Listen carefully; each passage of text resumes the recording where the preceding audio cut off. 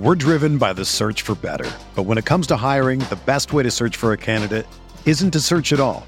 Don't search, match with Indeed. Indeed is your matching and hiring platform with over 350 million global monthly visitors, according to Indeed data, and a matching engine that helps you find quality candidates fast. Ditch the busy work. Use Indeed for scheduling, screening, and messaging so you can connect with candidates faster. Leveraging over 140 million qualifications and preferences every day, Indeed's matching engine is constantly learning from your preferences, so the more you use Indeed, the better it gets. Join more than 3.5 million businesses worldwide that use Indeed to hire great talent fast. And listeners of this show will get a $75 sponsored job credit to get your jobs more visibility at Indeed.com/Blue Wire. Just go to Indeed.com/Blue Wire right now and support our show by saying that you heard about Indeed on this podcast. That's Indeed.com/Blue Wire. Terms and conditions apply. Need to hire?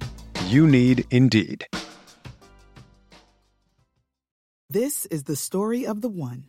As head of maintenance at a concert hall, he knows the show must always go on. That's why he works behind the scenes, ensuring every light is working, the HVAC is humming, and his facility shines. With Grainger's supplies and solutions for every challenge he faces, plus 24/7 customer support, his venue never misses a beat. Call quickgrainger.com or just stop by. Grainger, for the ones who get it done. The Pat Mayo Experience. Pat Mayo Experience. Pat Mayo Experience. Pat Mayo Experience. Experience. Welcome to the Pat Mayo Experience, presented by DraftKings 2021 WGC Workday Championship at The Concession. DraftKings picks and preview. Maybe some Puerto Rico talk towards the end, too. If you want to play in the Listeners League, it is almost full, so I suggest you head to the description and get your spot right now. Even if you just reserve the spot, don't pick your team. You'll want to get that entry. 3 max entry, $15 to play, no rake, making it the best tournament on DraftKings. Trademark by Pat Mayo. Not really a trademark, by the way. Also, FantasyNational.com, where we're pulling all our stats, all our ownership from this week. FantasyNational.com/Mayo. All the tools you need, all the stats that you need. Use the discount with the /Mayo at the end. You can get it for like $7 a week or something like that. If you play more than $10 a week, probably something you should invest yourself into. And if you want a bigger breakdown of the European players in this field and all of the international players, check out Mayo Media Network later on Tuesday. Sky and Tom are back. There's no Euro event this week, so they're just going to be talking about the Euros in the field at the WGC, so a deeper dive on those guys on that show. You can find that up video-wise on Mayo Media Network on Tuesday evening and on Daily Fantasy Sports, Picks and Bets, The Mix audio podcast, which you can find in the description of this video and podcast right now if you prefer to listen to it. That way, I also have my one and done breakdown for the WGC up on that feed as well. Joining me from DraftKings, what's going on? Jeff Ulrich. I'm doing good, Pat. Yeah, man. I mean, I swear to God, and I was going to tell you this before the show. Every time you have me on, every time you contact me on like a Sunday and you're like, hey, you want to come on the show? I end up hitting a winner. Like last week with Max Homa, it's the same thing. He contacted me like Sunday morning. Max Homa breaks through. So, I mean, I'm very happy to be here. Got the little mail bump. It's like the pre-mail bump with me. Next week will probably suck for me, but last week was good. Well, I guess you get the benefit of the Pat Mayo pre-cum in terms of your betting, and then Raza gets the opposite boost. It's always like, oh yeah, I won $200K this weekend after being on the show. It's like, oh great, thanks. Yeah. Can I have some? Yeah, can we get a little bump into the production value here from you, Ben? But yeah, Ben brings in the big money, but I just get the little 60 to 1 winners, but we'll take it. Hey, 60 to 1 winners is, listen, after my no winners, I would take the 60 to 1 winner. I'm not going to lie to you. Let's talk about the course. The Concession, it's a Jack Nicklaus design, par 72, 7,400 yards plus. So it's a lengthier one. There's a full complement of par 5s, although depending on who you talk to, Jack Nicklaus says that 1 is not reachable, 1 is reachable, and then another 2 could be reachable if the wind is at your back. So I'm going to take his word for it over like people just randomly speculating. I mean, we all have to kind of pick a lane. That's one of the shitty parts, but also one of the fun parts about coming to a new course that we've never really seen at a professional level before, is that you can kind of pick your lane. If you want to go full bombers and think that these guys are going to take huge advantage of this course, you're full free to do that in a no-cut event, especially at the bottom, because you can find those people down there. If you want to say, you know what, I don't think it's going to be a pure Bombers course. It's going to be like wedges and like shorter irons and putting. You can really construct your teams that way. What lean are you getting from this? Because I'm sort of on team wedge here.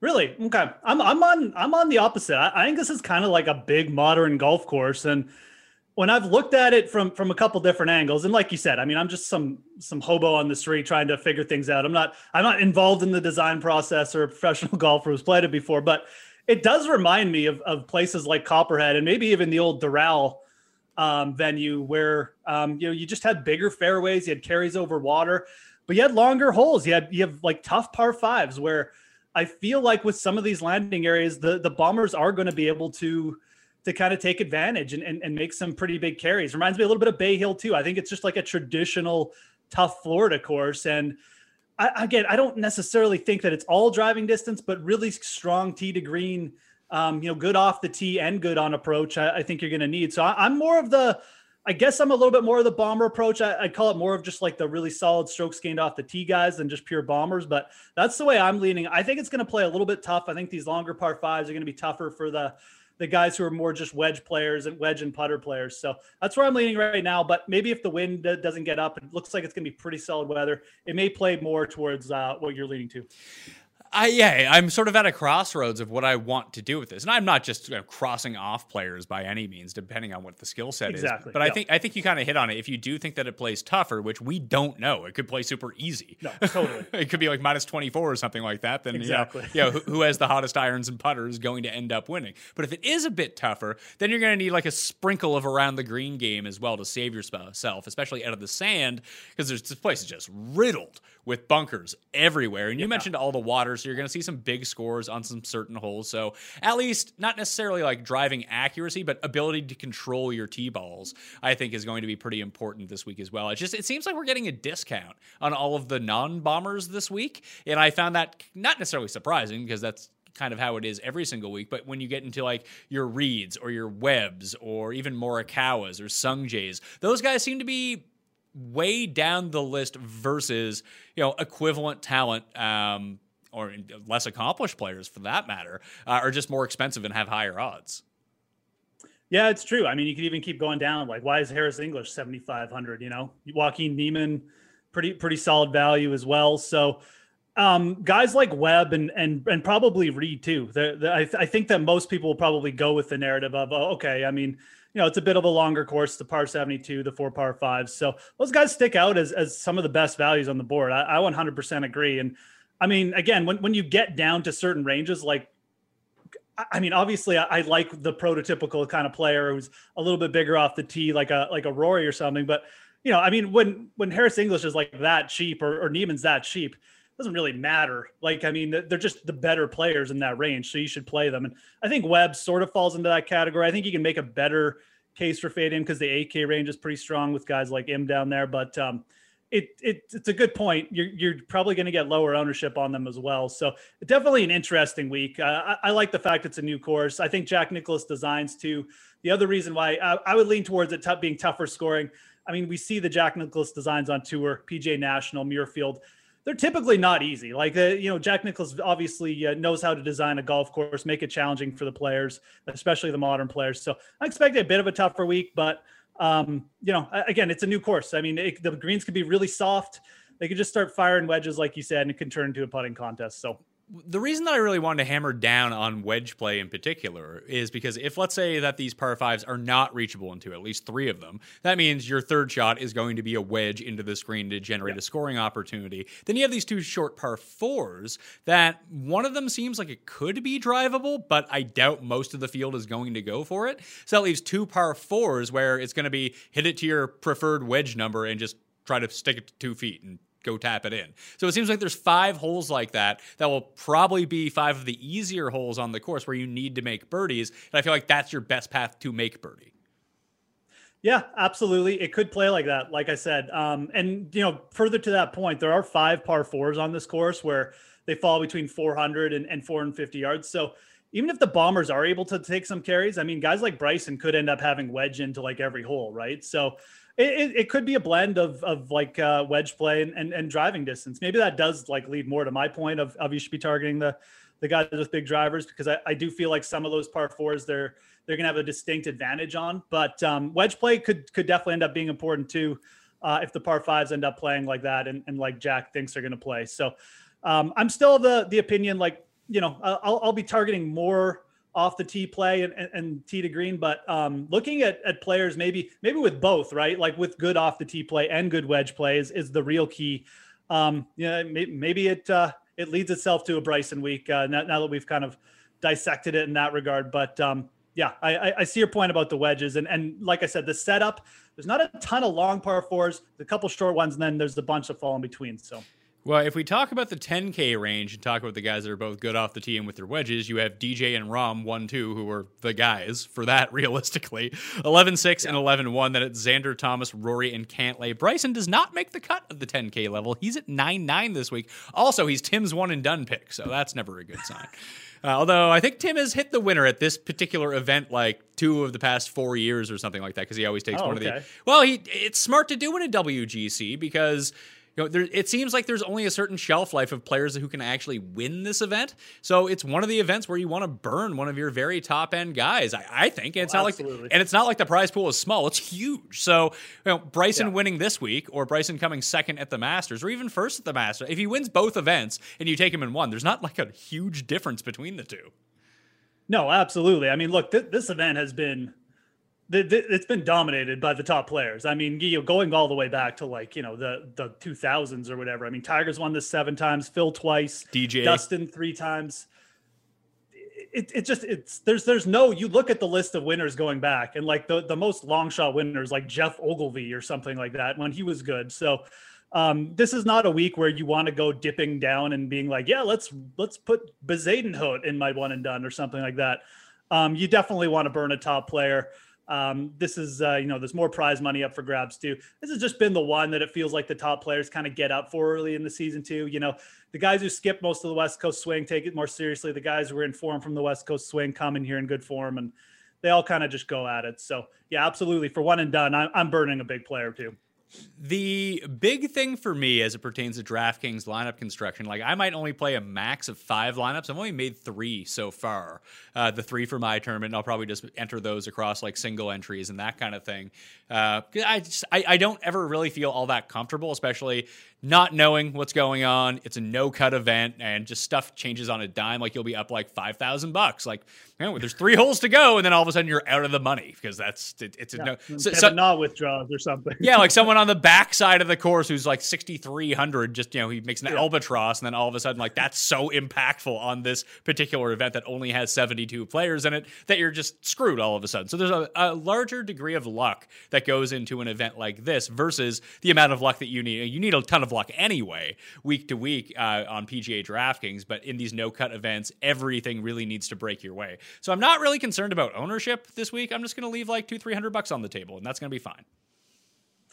Yeah, I like that strategy for WGCs too. This is definitely a week where for construction, I think leaving money on the table is always a good thing to do. And realistically, these fields are deeper, right? So we have more elite talent to choose from at the back end. I mean, you know, when you're talking about pivots, I mean, you know, Brian Palmer versus Shane Lowry, or like, you know, these guys there's just not that much difference. I mean, Palmer maybe up in the world rankings or whatever, but you know, you've got longer term, better players that you can pivot to here too. So definitely don't mind that strategy at all. And I think at the top, you know, there might be a couple opportunities for guys who are going a little bit lower owned, you know, Rory and Thomas kind of falling in maybe a bit of a dead zone, but I'm still expecting fairly flat ownership. You know, there's no huge deals like Bryson coming off a miscut. I know he's under 10K, but how popular is he going to be coming off a miscut? I'm not sure. I guess we'll find out. Cantlay's priced up a bit now, so he's playing great, but I like the strategy for sure that you can always guarantee or virtually guarantee yourself a unique lineup by leaving $300 or $400 out in these limited fields events. And it gives you like a little bit, it's just easier, quite frankly, because you do that. And then you don't have to worry about, like you said, oh, well, my ownership is way up now. Now I got to go back and fix things. Just put your salary cap at like $400 less and make whatever lineup you want. Well, by and large, ownership projections for this type of field are extremely difficult. Like the over-under, like on each side, the margin of error on the projections is like 5 percentage points either way. Only because everyone can afford to own all of these guys. You could afford to own 2 of them if you really wanted to, because guys aren't going to miss the cut. You can gamble on the very bottom end. I don't feel like that strategy works out all of the time. Like you need the 3 particular players in the 6K region who play well, if there are 3 who end up playing well by the end of the week. And just nailing that is so much harder than trying to figure it out, I think, a bit more long-term. So it's not really going to be stars and scrubs for me. The only guy that I'm playing right now above $10,000 is Justin Thomas. I went over him on the Monday show with Jeff. I bet him at 20-1. And that particular place, he's now down to 18-1. So we'll see how that goes. He's 18 on DraftKings Sportsbook as well. But like, he so rarely plays back-to-back bad events. In the past, I think it's 3 instances that he lost strokes to the field in the overall course of an event. He hasn't finished worse than T6 in his next start. Most of his career, 13 wins have come at no-cut events. And then you can throw in 2 more of the FedEx Cup playoffs that are limited field events like this one, and you start accounting for, oh man, he just tends to play well. And the biggest thing with him is, generally speaking, like, you know he's going to have his bad putting day. You know he's going to have his one bad round. But in a no-cut event, if it happens on Thursday, it's not really that big of a deal because he probably has the lowest score potential out of any of these guys that he can just kind of rebound on a Saturday and beat the field by 4 strokes, and all of a sudden he's back into it. So I think that you're going to see – I don't think you're going to get an ownership discount on him, only because I think a lot of people are seeing what I'm seeing when it comes to Justin Thomas. Maybe they're scared off a little bit, but I like him the best of the 10K plus players. If I had to pick another one, weirdly, I think it would be Cantlay, who just crushes Nicklaus courses. Yeah, absolutely. I'm just trying to see where Thomas is here in my projections. I don't even know. Actually, it looks like you might. I mean, we might get Thomas at a pretty good ownership projection here. Yeah, decent. You know, but I'm of the opinion Thomas. It is crazy to see him at 20-1 again. Like when you see Justin Thomas at 20-1, you should probably just hammer it every time. Absolutely, I'm in agreement. He did regress a little bit with the ball striking of Phoenix, and I just worry. Maybe this is more just me, just like putting this stuff in my own head or whatever, reading too much into the situation. But dude's had a tough start to the year. Like the on the course, off the course stuff at the Tournament of Champions. He took some time off, lost sponsors, whatever. And then, you know, obviously the dealing with his loss of his grandpa is a big deal. You know, that's terrible to go through. It just feels like it's starting to seep into his game a little bit. And I do like him for no-cut events. You're spot on with the fact that, like, you know, when you get 4 rounds of Justin Thomas, he can go 72, 61. Like that's what he does, right? So I think at lower ownership, he makes for maybe a better DraftKings play. I'm not going to take him in the outright department just because I really do feel like he's going through just a bit of a low spot right now, maybe mentally and physically on the course. But it wouldn't shock me to see him bounce back with at least like a good round or 2 here, because he just doesn't play poorly for very long. And, you know, with the 4 rounds guaranteed here, it's a safe spot to go with him for a GPP. And it does look like he's trending and a little bit lower in the ownership. Although, like you said, the ownership projections for this event can be tricky. So I'm in as Justin Thomas as more of like a GPP play. Maybe you want to go field or maybe just above field average if I was making a ton of lineups, but I'm not really that into him this week, to be honest. Definitely agree on Cantlay. I'm really big on Cantlay for the future here. I think he's going to be in contention for the next couple big events, and maybe even for this one this week, because like you said, the Nicklaus course correlation, it's a thing, and he's playing extremely well across the board. But for Thomas, I'm more of the opinion I'd rather go to Rory or even down to Bryson. I think Rory's, you know, coming off that miscut, the little extra time to get ready. He's played extremely well in Florida over his career. I think that the change in scenery is going to do Rory good things here. Do you have any interest? And I know we're trying to limit our options here. You can't play everyone type of thing. You really want to be particular, especially at an event like this. Yeah. But DJ, Rahm, Xander, like Xander's done well in no-cut events. I mean, 3 of his 4 wins have come in that sort of format. He's won a WGC as well, and obviously Dustin has like the history of winning WGCs, and then you have Rahm in the exact same spot. Like, do you have a preference between those guys? Because I just don't see myself paying up that much. Like, even getting the $300 discount from Thomas up to Xander, I think is huge. Yeah, and I definitely agree on Xander. The approach I've taken with like Xander and Rory is I'm just going to play the guy who's like down a little bit in the odds. Like last week, I tried to, I put a little outright on Xander. His odds were back up to like 1,600, which is massive for Xander these days. And, his DK price was down a little bit.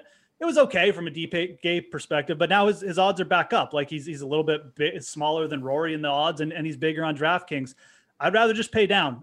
Both these guys seem to be kind of just treading water, looking for that breakthrough. And I'll take a shot with Rory here at slightly, lesser salary. And look, you're on Thomas. That's fine. I think Thomas is the same kind of deal. I mean, if Thomas is ever going to be lesser or bigger in the odds and lesser on DraftKings than Xander, I'll probably just play Thomas. This week it's going to be Rory for me. But as far as Xander goes, I don't really want to get off him, but I don't really want to pay 10-8 for him when Rahm is there at 11-1 or even just getting up to DJ. I mean, I'll just play those guys.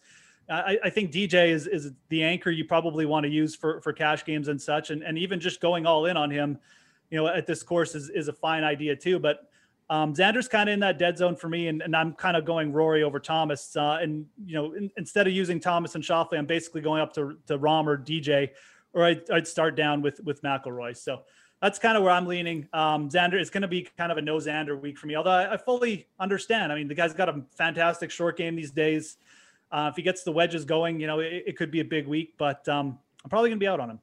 Well, I mean, the finishes have been amazing. His 15th at the Genesis was his first non-top 5 of 2021. It's sick, right? But there's so much value in him it's funny because 3 of his 4 wins have come at no cut events, but his real value has been in these cut events because he's just safe. He makes the cut every time. Yeah. Like last week, it's exactly like last week. If you played him over all those other guys, I mean, you still had a good week, or you could have had a good week. You could have won last week with Xander in your lineup. I guess because I used Thomas and I used Bryson. That did not work out whatsoever. That was bad news, Jeff.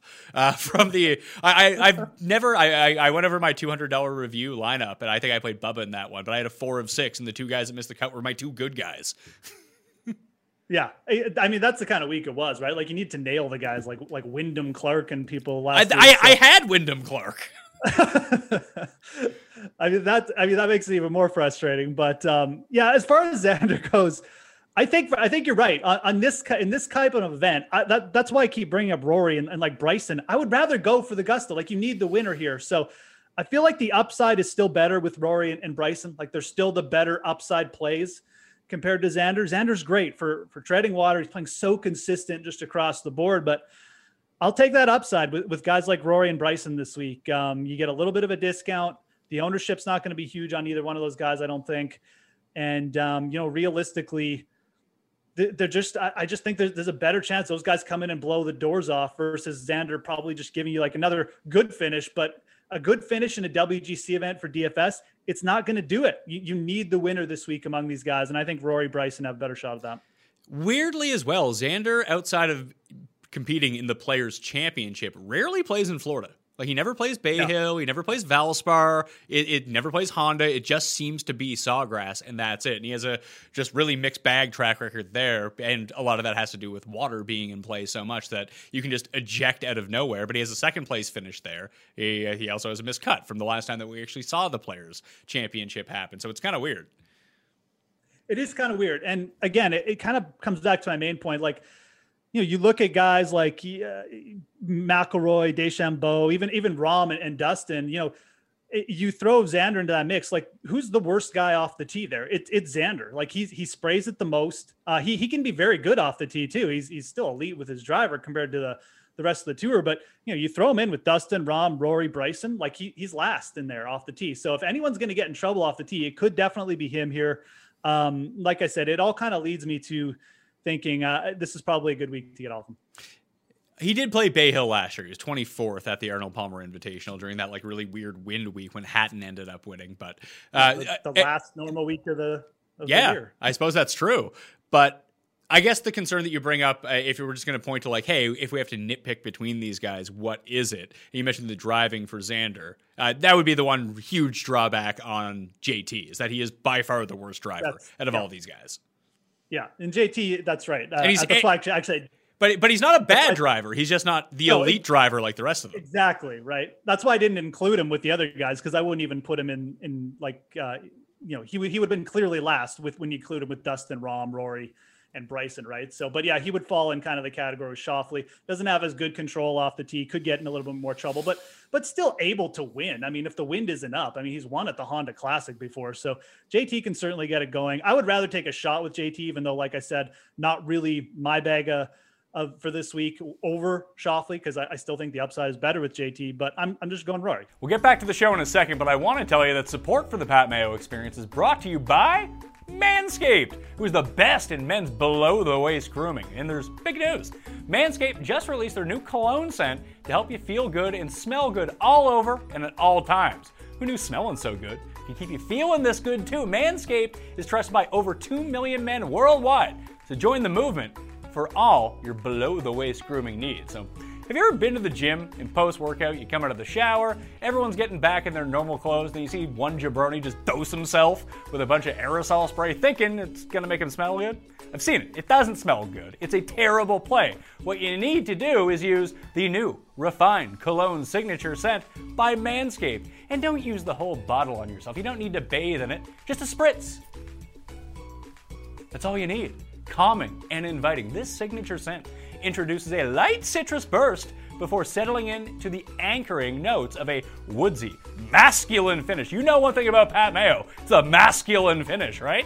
The 50 milliliter cologne is cruelty-free, dye-free, and vegan, 100%, so you're covered on all bases. And as always, be sure to check out the Perfect Package 3.0 with all the essentials for your below-the-waist grooming needs, including the Lawnmower 3.0 trimmer and crop formulations. Yes, I'm talking about some ball toner as well. And you can use the new Manscaped Refined Cologne to complete your set and smell great anytime, anywhere. Time to feel sexy, fellas. Get 20% off and free shipping with the code MAYO at manscaped.com. That's 20% off with free shipping at manscaped.com and use code MAYO. Look good, smell good, feel good with Manscaped. Back to the show. Let's drop down to the 9K level. We talked about big, beefy Bryson, 9-9. Tony Finau, Tyrrell Hatton for the first time in America this year, Brooks Koepka, Victor Hovland, Daniel Berger, Patrick Reed, Webb Simpson, and Collin Morikawa. That is the entire range of the 9Ks. And again, it's not that I don't like the Brysons and Finaus of the world. I do like Hatton a bit, but I think with the way that I want to construct lineups here and try to garner as much win equity from down in this range as possible, and maybe by not playing Rahm and DJ, who definitely have the most in this field, that I'm really giving a lot up at that top end, and I'm not cobbling it together well enough. That's definitely a possibility. But 93, 92, 91, 9,000, Berger, Reed, Simpson, Morikawa, I can just play lineups with those four guys. I think there's two approaches, and I definitely see that. Like, I think Berger down there is kind of interesting. Morikawa, I admit, like, these guys there's not that big difference, but I'm kind of the opinion, like, other than Bryson, who I definitely want a piece of this week, I'm almost okay just skipping the entire 9K region. I'm not going to lie. I feel like these guys are a cut above of the next tier down. Like, if we're going to be talking about Webb versus Cam Smith or Patrick Reed versus Max Homa. I know he just won, but that seems like a big line to me between who can win this tournament and who probably won't. You're not wrong with like guys like Cam Smith, but I would argue like Sungjae's down there.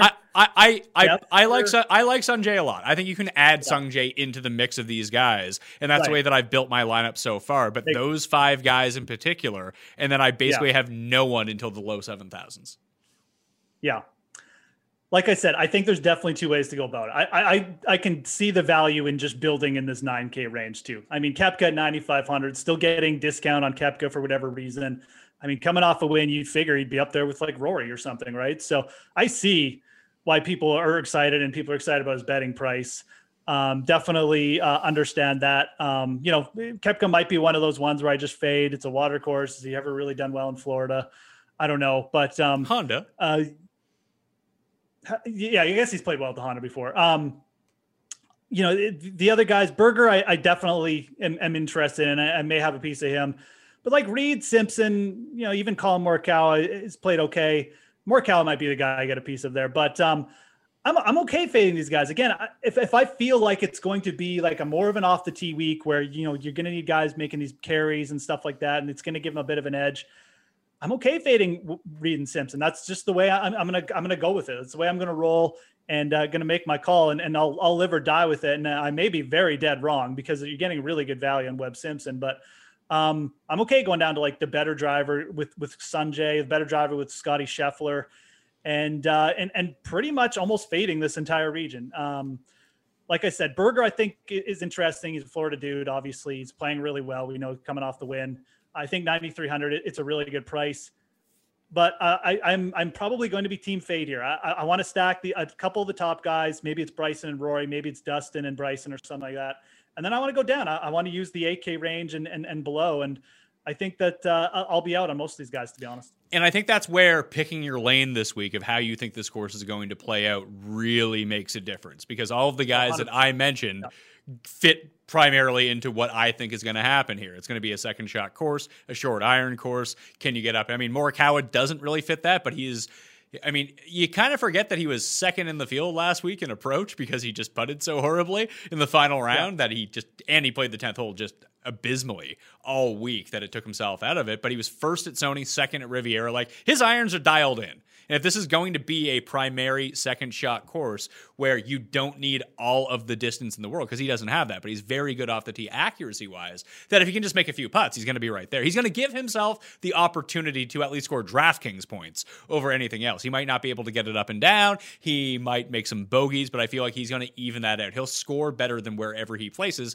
unless, of course, he finishes first, which would be fine because I bet him outright as well. But when you have Reed and Simpson, like, I'm playing into the sort of the Justin Thomas narrative of all of this at that point. Yeah, absolutely. And look, Morikawa is probably going to end up, now that I've just looked at a couple ownership projections, he's probably going to be a really good leverage play here. I mean, I think Webb is going to be very popular. The more I think about this, he should be. He should be popular. Webb Simpson is really good. He's really good, and like even just comparing the betting odds, like to where he is to most of these guys, I mean, he's smaller in the betting odds than most of the guys above him. So just from that perspective, people are going to see the value there. He's just so consistent, right? So I think Morikawa, though, we might get like pretty low ownership on him. I mean, maybe sub 10% for a WGC, maybe not sub 10%, but it could be. It's going to be low owned coming off like a couple bad weeks. People maybe not just buying into the whole irons are firing. So I like that as a pivot move for sure. I think it comes down between him and Fleetwood there if you're going to make a pivot off of Webb. And, Morikawa, at least we know from that we got the PGA stats to back us up there. Fleetwood's played a bit this year. He's kind of looked a little bit lost, though, for like 6 months now. So I don't know. I could make a case for him, but Morikawa is probably the safer pivot there and definitely coming in with low ownership. FantasyNational.com/Mayo if you want access to the full ownership projections. And once again, I'm going to be live on Wednesday, noon Eastern time on Mayo Media Network, the YouTube channel. So please go subscribe, jump into the chat. Unless you're a goober, then you can fuck right off. But you can listen to it after the fact on the podcast as well. And I'm doing a new thing where if you do have questions but don't have time to jump into the live chat, you can dump them in the comment section of the video. And then I'll answer them later on at night, probably around like 8 p.m. Eastern time. I'll try to get to whatever is in there. So I'm trying to make it a bit more interactive, Jeff, when it comes down to it. But that's where you can really get the ownership projections. And the way that I'm seeing it right now, it's still very early in the week. Very few people have generated lineups so far. So it's a bit hit or miss. But everyone is kind of over 10% until you get to the 8K range. Then you have some noticeable guys that no one is using. Fleetwood, who you mentioned, is tops on that list. No one's using Matsuyama. No one's really using Max Homa either. Yeah, Max Homa, probably just the whole winner's fade thing. I mean, obviously, taking a step up in class here, you can kind of understand that. I mean, as far as people who can fuck off, I mean, Matsuyama can definitely do that for me.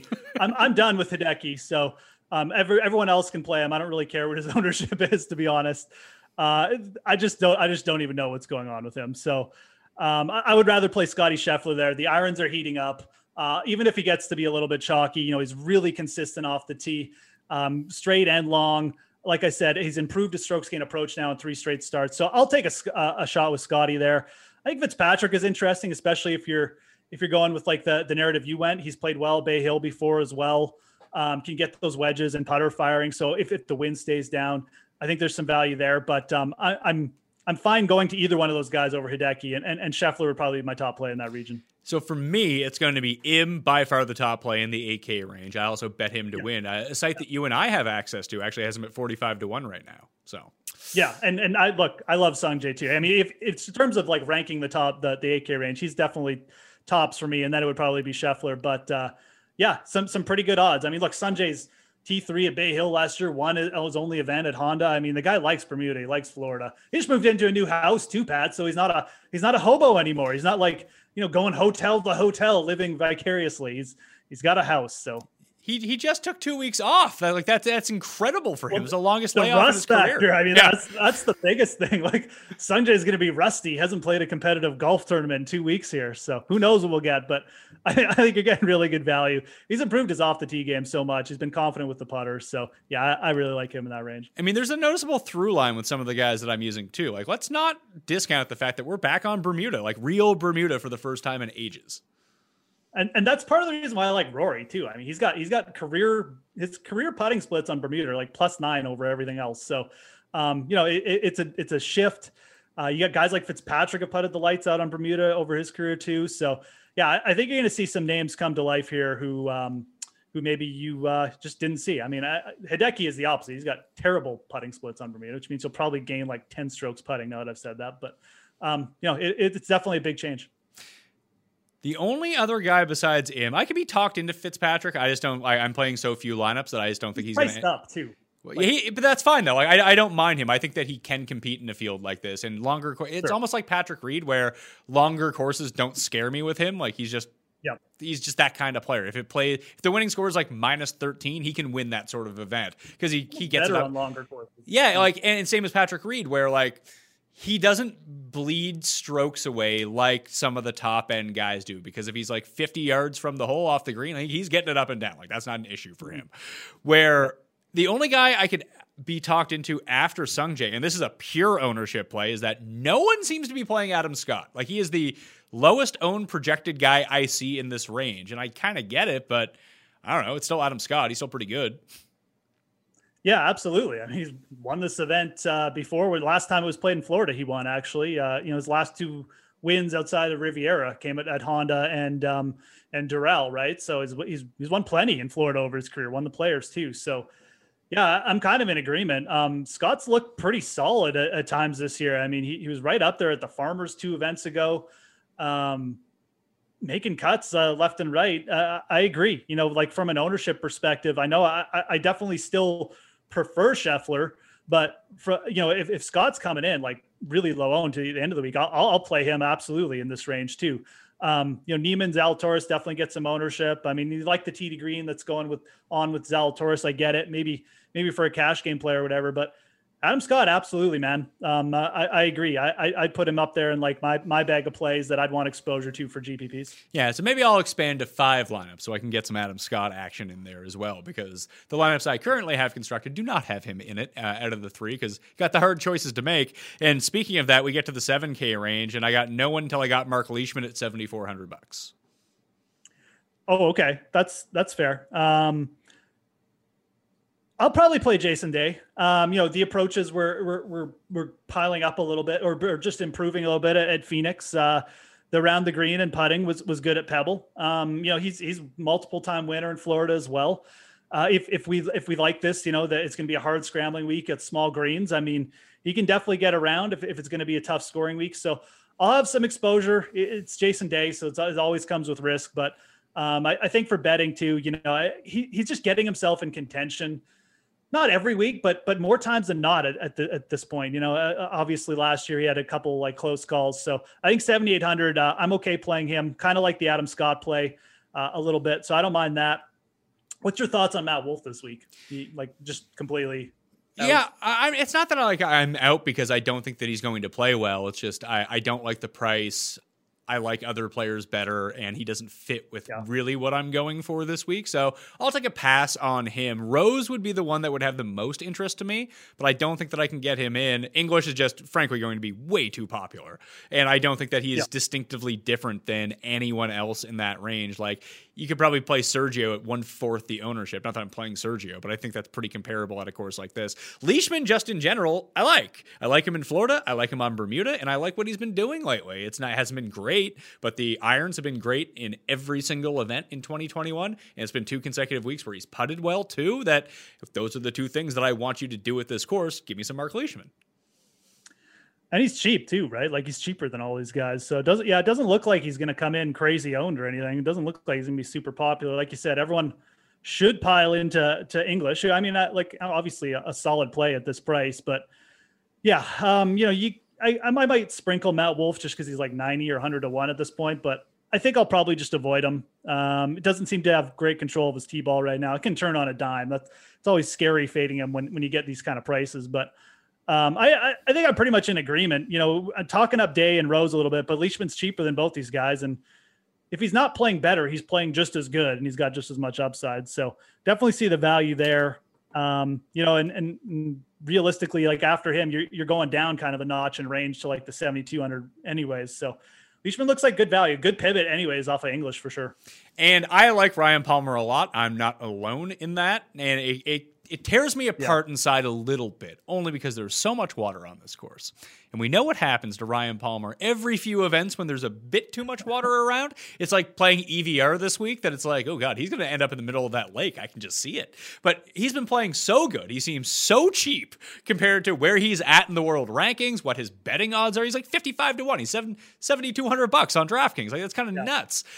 He's going to be exceptionally popular, and cheap chalk in a WGC is never great, but I don't love a lot of the other alternatives down there. I like him a lot. Like I like him more than Ancer and Kisner and Horschel and Seabez and Kokrak and Lowry and Ortiz and all those guys.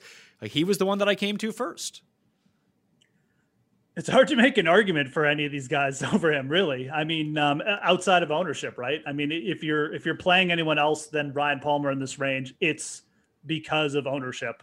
Realistically, Lowry, I don't even like.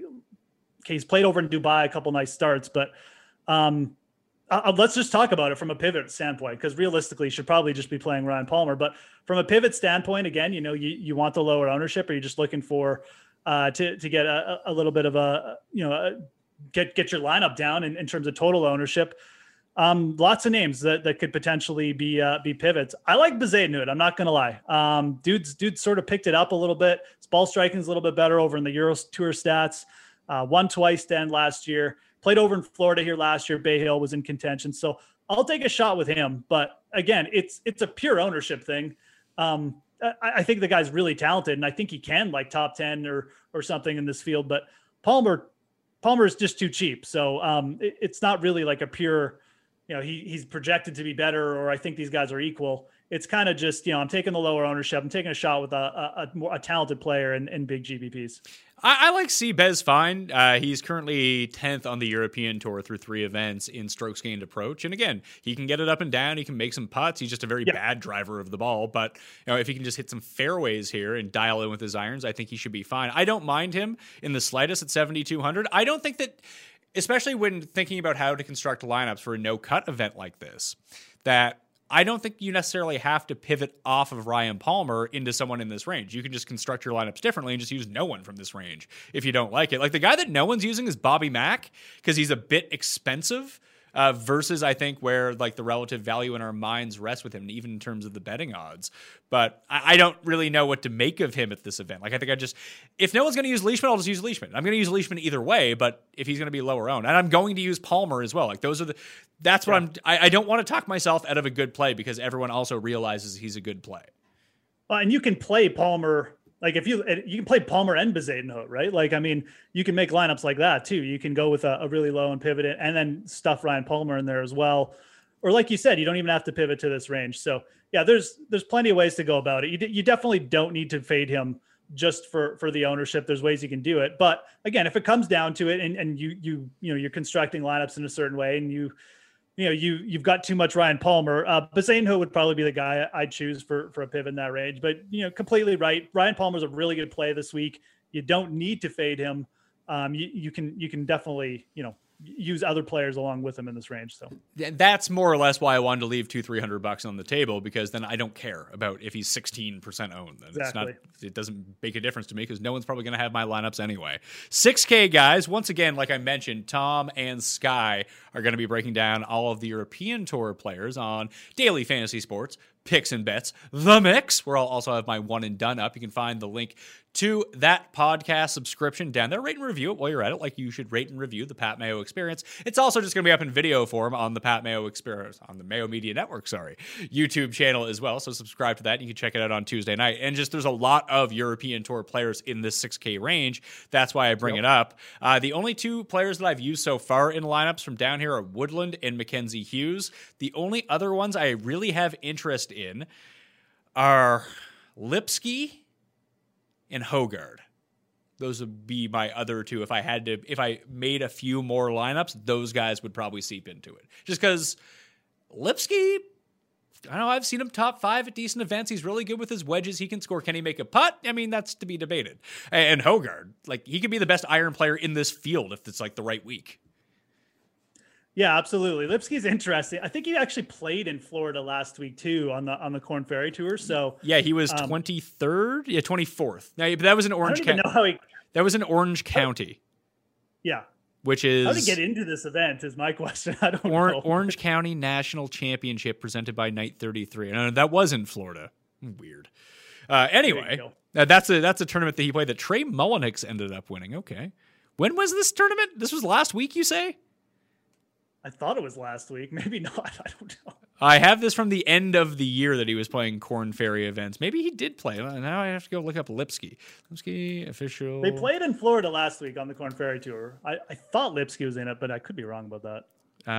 Yes, he was in the field last week, and he was T23. Okay. So far in 2021, the reason he's in this event because they're taking the Race to Dubai standings from the European Tour this year, as well as the final run last year of who qualifies, right, okay. and he was T5 in Abu Dhabi, so I think that he's inside the top 10 of the Race to Dubai, so I think that's how he ends up getting in. But his past 4 starts, T5 in Abu Dhabi, T35 in Dubai, missed the cut in Saudi and was T23 last week, going over to the Corn Ferry Tour from Europe. So at least he's over there. He's familiar on Bermuda, but he's just a really good wedge player. Makes some putts, and I mean, put it this way, he's not expensive. He makes a lot of lineups work. If the course doesn't play tough, like that tough, definitely Lipsky can make some birdies out there for you. So I agree. Like, I look at the 6K range. That is definitely the name that kind of stuck out to me. I know we talked about it a tiny bit earlier in the week. But, Valimaki is probably a better talent, but he's playing terribly. Van Ruin, I don't know. I guess you could take a shot with Van Ruin or something, but I don't really want to. He's not playing well either right now. It looks like he can get it going though. If he gets it going, he could be a monster play down there. So I guess Van Ruin you could consider, but then it's kind of, going up to 6,400. Like you said, Hughes, Kuchar, Todd, Champ. I think Hughes is fine. Yeah, absolutely. It would be between him or Todd, because really realistically, you're just looking for a hot putting week from one of those dudes, and they can get it done. Absolutely. If scrambling and stuff and getting up and down is going to be big, Brendan Todd or Mackenzie Hughes, if they just have a good week around the greens with the putter, they're going to end up outscoring a lot of the guys in front of them. So I think Hughes and Todd down there definitely would be in play. I think they're fine pivots. Cameron Champ, very tempting. Going to be very tempting this week for me to lay off Cameron Champ. No cut event. You're guaranteed 4 rounds. A couple of eagles, probably gets it done. But he's playing pretty terrible. So, like I said, I'm probably going to end up playing Hogard. He's, in my mind, really good. not that I have the greatest sample with Rasmus Hogard. However, he's kind of like the Danish Siwoo Kim, is the way I would describe him. Like, he gets so insanely hot. And like, even so far this year, he has back-to-back top 10s in Dubai and Saudi. He was T25 before that. Has he played in? He missed the cut at the U.S. Open. That's sort of like the only U.S. experience that he has. But I mean, this is a guy that won on the European Tour last year. He had a 2nd place finish, a 3rd place finish. He won twice. He won the year before that on the mix between the European and South African Sunshine Tour stuff. He's a young guy. He's Danish, but he can get locked in. Remember how much we loved the hell was his name before he disappeared off the face of the earth? The other Danish guy, not Olesen. The one who Bjerregaard. The one who beat Tiger. Bjerregaard. Yeah. In the match play. But he has those vibes to me where it's like, oh, there's a 7-hole stretch. Oh, he's 8 under par. It's like, what is going on here? Who is this guy? So I feel like that's a sort of 6K guy that I want on my DraftKings lineup. He might be awful in this field, but I do know that he can make birdies. No, I I think I agree. Look, I mean, Tom Lewis came in T2 in the last WGC. So a guy like Hogard or even a guy like I brought up, like Bezaden, these guys can get it done, man, if they get hot with their irons. I mean, I think he's a good play in that range too. I mean, Wiesberger is interesting too for similar reasons, but I look at this range too. Kevin Na is to me a little bit too risky just because it's a WGC and like he might just he might pull a tournament of champions where he just decides to take a vacay, collect a check. Munoz, I don't really love playing in Florida. I think he's okay. He played well last week. He's a really good DraftKings scorer, and Cameron Champ's risky. Like the best player, the guy who's playing the best right now in this range objectively is Hogard. So I'm kind of with you there. I think he's a guy if you're dipping down here, even for like a single entry, I think it's okay. I really do. And I'm sure, like you said, Sky will have better thoughts on it than me. But he's a really solid player. I think we know that by now. He can compete. And it's just a matter of, is he there experience-wise at this point? He did finish T37 at Bermuda Championship last year. So he's played a couple U.S. events. I mean, it wasn't in the U.S., but you get my point. I don't mind it. I think between him, it might even be between like him and Wiesberger down here. Although I think most people play Lanto, but yeah, Hogard definitely interesting. Chalk plays right now, the way it's shaping up from down in this range, Lanto, EVR are the two that really stick out in terms of ownership. Yeah. Like I said, I like Woodland and I like Mackenzie Hughes. Mackenzie Hughes on Bermuda at a Nicklaus course. Just dial in some 80-foot putts and you're all good to go with him. And with Woodland, Woodland was fourth in the field in driving last week. He only played 2 rounds because he putted so poorly. Yeah. I mean, that's the story for a lot of people. That was the story for Rory last week. It's a story for JT last week too, although, Woodland probably hit it better than those guys. So maybe I shouldn't discount Gary. I'm just kind of the opinion. There's something going on with him. I just feel like there's something like, I know he had some weird injury stuff. Like it was never really like fully disclosed, but I just feel like there's still maybe a swing change or something. I don't know. But it does feel like he's another player kind of like Champ where it's just going to go, or Wolf, like we're going to go from like 0 to 100 here, like a miscut to like a T4 or T2. So it's not a bad idea to take a chance with Gary Woodland here at 6,800. You're getting the right price. All right, that will do it on the Pat Mayo Experience, WGC, Workday, DraftKings. Picks and preview. My cheat sheet will be up on DKNation.com a little bit later on Tuesday evening. Wednesday on FTNDaily.com. My pivot plays will be up. You can catch me in Golf Digest this week. My live chat is tomorrow. You can go back and check out yesterday's show, full of sad Jeff Feinberg, because Tony Finau lost after he was Anderhurst. What do you got going on this week? This week got just give me a follow on the Twitter machine at the Fantasy Grind. But doing NHL stuff for Awesemo and DraftKings, you can check that out too. Got the betting preview up on Tuesday from livemovement.com, so you can check that out. And just doing stuff for DraftKings. Got the Dream Stream going there as they tend to do it. If you like the Madden Sims, got the golf stuff up on the DK Nation. So lots of stuff. Give me a follow, like I said, at the Fantasy Grind. You figure out all the good stuff. And Pat, I mean, you can talk about this Puerto Rico event at all, or what? Oh yeah, let's talk about the PRO. I built a lineup for it.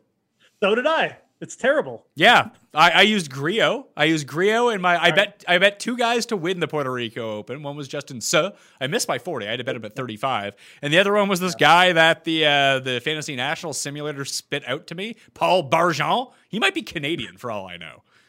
I think he's French. I don't know if his name is actually Paul Barjon. It could be like Paul Barjan. Like if he's American, they have no concept of nuance of accents and how things are actually pronounced. So I mean, like Guy Herbert. Yeah, Guy Herbert. Why don't you come to the foyer of my house? Oh, okay. nice use of the language there.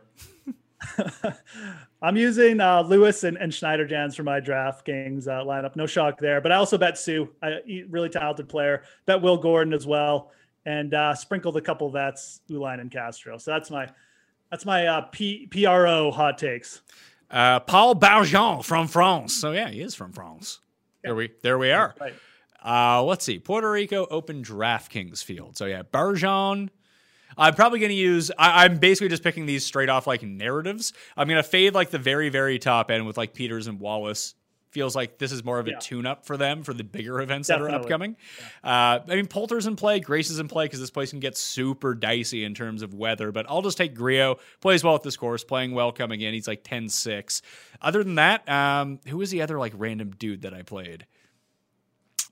Lee Hodges. Just his DraftKings price versus the odds seemed really off. I'll use Aaron Badley because he enjoys playing the alternative events.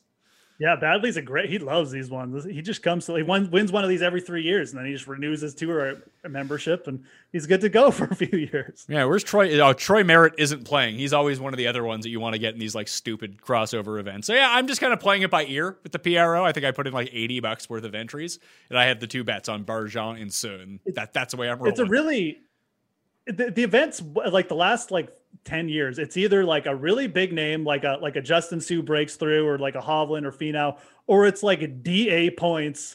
And so I'm just going like big or small. I mean, I sprinkled a couple bets on like I said, Castro as well, and veterans like that who maybe just like get hot for a week and something crazy happens. But I like Sue and Will Gordon too. I think those are young players who could potentially break through here. So it's a fun event. It's a good event to waste money on. So for sure. The best players in this field over the past 5 years in terms of total strokes gained: Scott Brown, Badley, Griot, Tim Wilkinson, and the Teats, Josh Teeter. Yeah, Teeter he was really close last year. That was actually kind of rough for him. Barjan's 125-1. Hey, I might have to hit that up too. Yeah, it turns out he's not good the more I looked into him. All right. Fair enough. Maybe I won't bet him then. He has I think he has a win on the Corn Ferry Tour. It might have been on the Mackenzie Tour. Also, he played like really well at these like San Antonio courses on the Corn Ferry Tour, which tend to be like super windy. And this course can get super windy, being a coastal course. Yeah, let's see. He came second at the Winco Foods. All right, last August. Second at San Antonio. Third in San Antonio. Second in Mexico. So we had 4 top 3 finishes on the Corn Ferry Tour in like 14 starts last year. That's not bad. No, he has won something, like some kind of Corn Ferry event or something. Michael Kim is another name.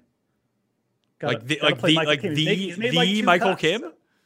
Yeah, Michael Kim. He's made 2 cuts, Pat. He's rolling. He's on a roll, man. His ball striking was actually pretty good. I'm serious. Like 200-1, whatever. Like who else are you gonna bet at 200-1? Chris Couch? Oh, Chris fuck yo Couch. Here we go. In his one PGA start, Paul Barjan was 20th at the Canadian Open in 2019. That's pretty solid, actually. All right, maybe I will bet him. I am betting Michael Kim. I think that was the year Rory won in Hamilton. Because there was no Canadian Open last year. Yeah, a lot of that was like round 4 stuff. I think he shot like 60. Right. We haven't seen one of those Rory rounds in a while. Actually, his final round in Phoenix was like super low. That's he's been all over the place. Like he was. I thought it might happen for him last week. He was so good at the final round at the Waste Open 64. You think maybe it'll come through, but maybe we'll just get a delayed Rory. So, all right, that will do it on the Pat Mayo Experience. Go Paul Barjan or my Justin Thomas, Phil Mickelson, Justin Suh triple. That would be nice. Is that the move for this week? Like, whatever you think about playing on DraftKings, whatever you're thinking about betting it, just bet it on Phil plus 350 to win on the Champions Tour. Yeah, just triple it. I mean, like you said, take Sue and whoever you like you like Barjan, and I'll take Michael Kim and do two parlays with or triple parlays with Phil and whoever you like at the top at the WGC, and you just retire after. Let's see, David Lipsky 5.5-1. Top 20 finish. I might have to be in on that. I might have to put my money where my mouth is with old Lipsky. Give him the fat lip to my bank account. David Lipsky, let's go, pal. All right, that will do it on the Pat Mayo Experience. Smash the like, give me your favorite sleeper, and all the good stuff. Become a member at fantasynational.com today. fantasynational.com/Mayo to get yourself said discount. I'm Pat Mayo. Thanks for watching. I'll see you next time. Pat Mayo Experience! Experience!